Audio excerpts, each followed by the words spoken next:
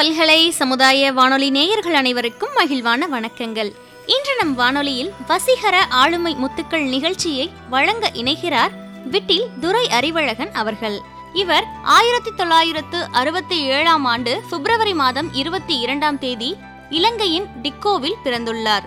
பூர்வீகம் ஓரியூர் வழித்தடத்தில் உள்ள வலையன் வயல் எனும் குக்கிராமம்.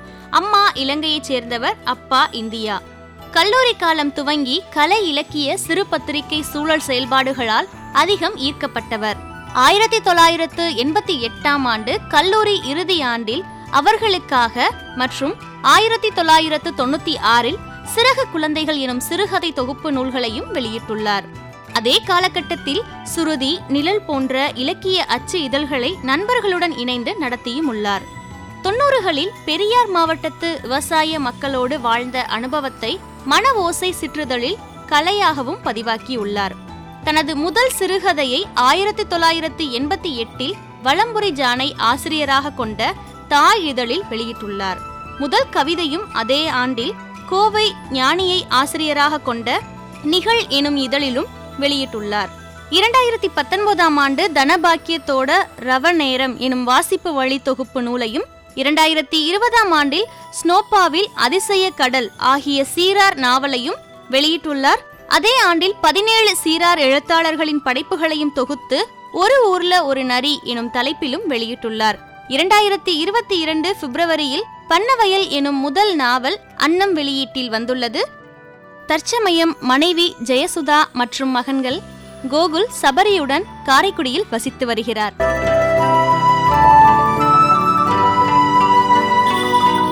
இன்றைய வசீகர முத்துக்கள் ஆளுமை நிகழ்ச்சியில் இயற்கை தாத்தா கோ நம்மாழ்வார் அவர்களை பற்றி பகிர இணைகிறார். வாங்க நேயர்களே, நம்ம நிகழ்ச்சியை கேட்கலாம்.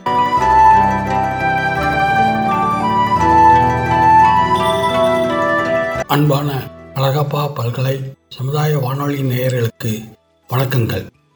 கலை, இலக்கியம், அரசியல் என நமக்கு நெருக்கமான தளங்களில் மட்டுமல்லாமல் நம் வாழ்வியல் சார்ந்த பிற தளங்களிலும் எண்ணற்ற ஆளுமை முத்துக்கள் வசீகரமிக்க வாழ்வை வாழ்ந்து வருகிறார்கள்.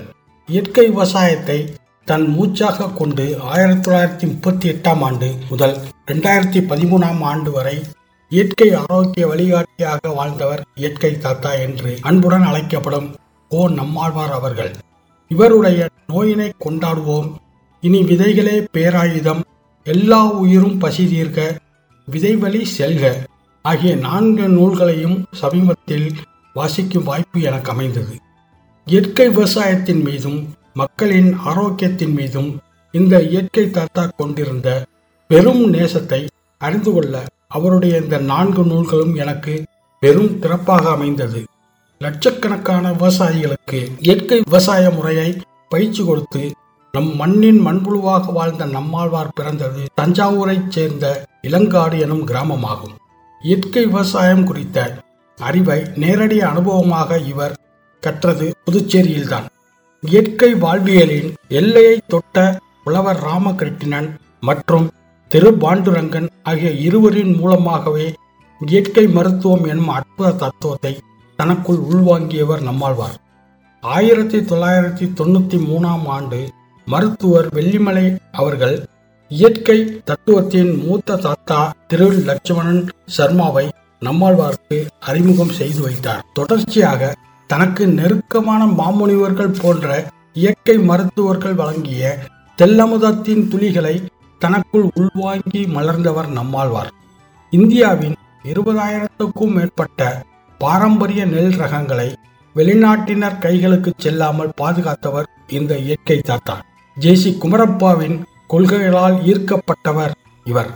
பாரம்பரிய உழவு முறையான பயிர் சுழற்சி உழவினை மட்டுமல்லாமல் பயோடெக்னாலஜி எனும் நவீன வேளாண் விவசாயத்தையும் தனது விரல் நுனியில் வைத்திருந்தவர் நம்மாழ்வார். அது மட்டுமல்லாமல் அவர் மிகச்சிறந்த சுற்றுச்சூழல் ஆர்வலர் ஆவார். மேற்கு தொடர்ச்சி மலையின் சோலைக்காடுகள் அழிக்கப்பட்ட போது அதை எதிர்த்து குரல் கொடுத்தவர் இவர். மரபணு மாற்றப்பட்ட பயிர்களை பயிர் செய்வதால் மண்ணுக்கும் மக்களுக்கும் கேடு ஏற்படும் என்று எடுத்துச் சொன்னவர் நம்மாழ்வார். நம் முன்னோர்களால் சொல்லப்பட்ட நுனி வீட்டுக்கு, நடு மாட்டுக்கு, அடி மண்ணுக்கு என்ற விவசாயம் குறித்த அறிவியல்தான் நம்மாழ்வாரின் வேதவாக்காக விளங்கிய வரிகள். நோய் வேறு சிகிச்சை வேறல்ல, இரண்டும் ஒன்றே என்று சொன்ன இவர், நோய்க்கான அறிகுறிகள் என நாம் நினைப்பவைகள் உடல் தன்னைத்தானே புனரமைத்துக் கொள்ளும் செயல்பாடு என்று சொல்லிச் சென்றுள்ளார். இயற்கை மருத்துவம் என்பது உயிர் வாழ்க்கை குறித்த அறிவியல் என்று விளக்கம் சொன்னவர் நம்மாழ்வார். நெருப்பில்லாத சமையல், உப்பில்லாத உணவு என இயற்கை உணவு உண்டு. நம் முன்னோர்கள் வாழ்ந்த ஆரோக்கிய வாழ்வை குறித்து விரிவாக பேசி நம் அறிவு கண்ணை திறக்கச் செய்கிறார் நம்மாழ்வார் அவர்கள். இயற்கை உரங்களால் உயிர்ப்புடன் மலர்ந்திருந்த நம்முடைய பாரம்பரிய மண் இன்று ரசாயன உரங்களால் மலடுதட்டி நிற்கும் நிலையைக் கண்டு பெரிதும் வருந்தியவர் நம்மாழ்வார் அவர்கள். திருவண்ணாமலையில் நடைபெற்ற நெல் திருவிழா ஒன்றில் விவசாய மக்கள் மத்தியில் பாரம்பரிய விதை நெல்லின் மகத்துவம் குறித்து ஒரு உயிரோட்டமான உரையை நிகழ்த்தியுள்ளார் இவர். நம் மண்ணுக்கு சொந்தமான பாரம்பரிய விதைகளை காக்க வேண்டும் என்பதே நம்மாழ்வாரின் வாழ்நாள் முழுவதுக்குமான அகவிருப்பமாக இருந்து வந்துள்ளது. சேவை வணிகத்திலும் சில்லறை வணிகத்திலும் அந்நியம் முதலீடு ஆக்கிரமிப்பதையும் பாரம்பரிய விதைகளை பதுக்கி வைத்துவிட்டு அந்நிய நாட்டு விதைகள் சந்தைமயமாகும் சூழ்ச்சியையும் விவசாய மக்கள் முன் எடுத்து கூறியவர் நம்மாழ்வார். நம் மண்ணின் பாரம்பரிய பயிர்களான மாப்பிள்ளை சம்பா, கருப்பு கவுனி, குதிரைவாளி, வரகு போன்றவைகளின் பெருமைகளை கிராமம் கிராமமாக சென்று பேசியவர் இந்த இயற்கை தாத்தா நம்மாழ்வார். வளமும் செழிப்பு மிக்கதாக இருந்த நம் பாரம்பரிய மண் இன்று செயல்திறன் குறைந்து உணவு பற்றாக்குறை நோக்கி நகர்ந்து கொண்டிருக்கும் வரலாற்று காரணத்தை நுட்பமாக ஆராய்ந்து சொல்லியவர் நம்மாழ்வார் அவர்கள். சோளம், கம்பு, கேழ்வரகு, குதிரைவாளி, சாமை, திணை, காடைக்கண்ணி, தட்டைப்பயிறு, எள்ளு என ஆரோக்கியமிக்க பாரம்பரிய பயிர்கள் விளைந்த நம் தமிழகத்து மண் தரிசு நிலமாக மாறி வரும் அவல வரலாற்றை தனது எல்லா உயிரும் பசி தீர்க்க எனும் நூலில் விரிவாக பேசியுள்ளார் இயற்கை தாத்தா இவர். இயற்கை விவசாயம் குறித்து எளிய முறையில் விளக்கிய ஜப்பான் நாட்டைச் சேர்ந்த மாசனபு பூக்கோ அவர்களின் கருத்துக்களால் கவரப்பட்டவர் நம்மாழ்வார். நெல் கதிரை தாங்கி நிற்கும் வைக்கோலின் சக்தியையும் பலத்தையும் குறித்து பேசிய பூக்கோ அவர்களின் ஒற்றை வைக்கோல் புரட்சி, இயற்கைக்கு திரும்பும் பாதை குறித்து பூக்கோவை போலவே சிந்தித்தவர் நம்மாழ்வார். நிலத்தை நேசிக்க தொடங்கும் ஒருவன் முடிவில் உலகத்தையே காதலிக்க ஆரம்பித்து விடுவான் என்று உறுதியாக சொல்கிறார் இவர்.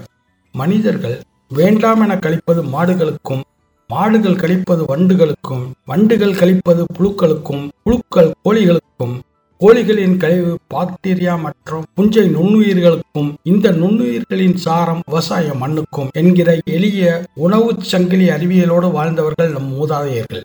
நெல்லுக்கு இறைத்த நீர் வாய்க்கால் வழி ஓடும் போது இரு கரைகளிலும் புல் முளைக்கும். புல்லை தின்னும் மாடு சாணி போடுகிறது, பால் கொடுக்கிறது. பால் மனிதர்களுக்கும் சாணம் மண்ணுக்கும் போய் சேர்ந்து உயிர் சக்தி கொடுக்கின்றன. கடினமான ஓட்டுக்குள் சுவையான இளநீர், ஒரு துளி தேன் கூட சிந்தாமல் கூடு கட்டும் தேனீக்கள், நாணல் புதல் புட்களின் வலிமை தெரிந்த தூக்கணாங்குருவிகள் என இயற்கையின் அற்புதங்களை சொல்லிக்கொண்டே செல்லலாம். மனித அறிவு சகலத்தையும் சிதைக்கும் தருணத்தில் இயற்கை தனக்கான ஆன்மாவை தன்னிலிருந்தே கரித்தெடுத்துக் கொள்கிறது என்கிற ஆழ்ந்த உண்மையை உணர்ந்தவர் நம்மாழ்வார் அவர்கள். ஒரு பக்கம் புல்வெளியும், மற்றொரு பக்கம் கடல் சார்ந்த நிலமும், இன்னொரு பக்கம் காடுகளும் சூழ்ந்தது நம் நாடு.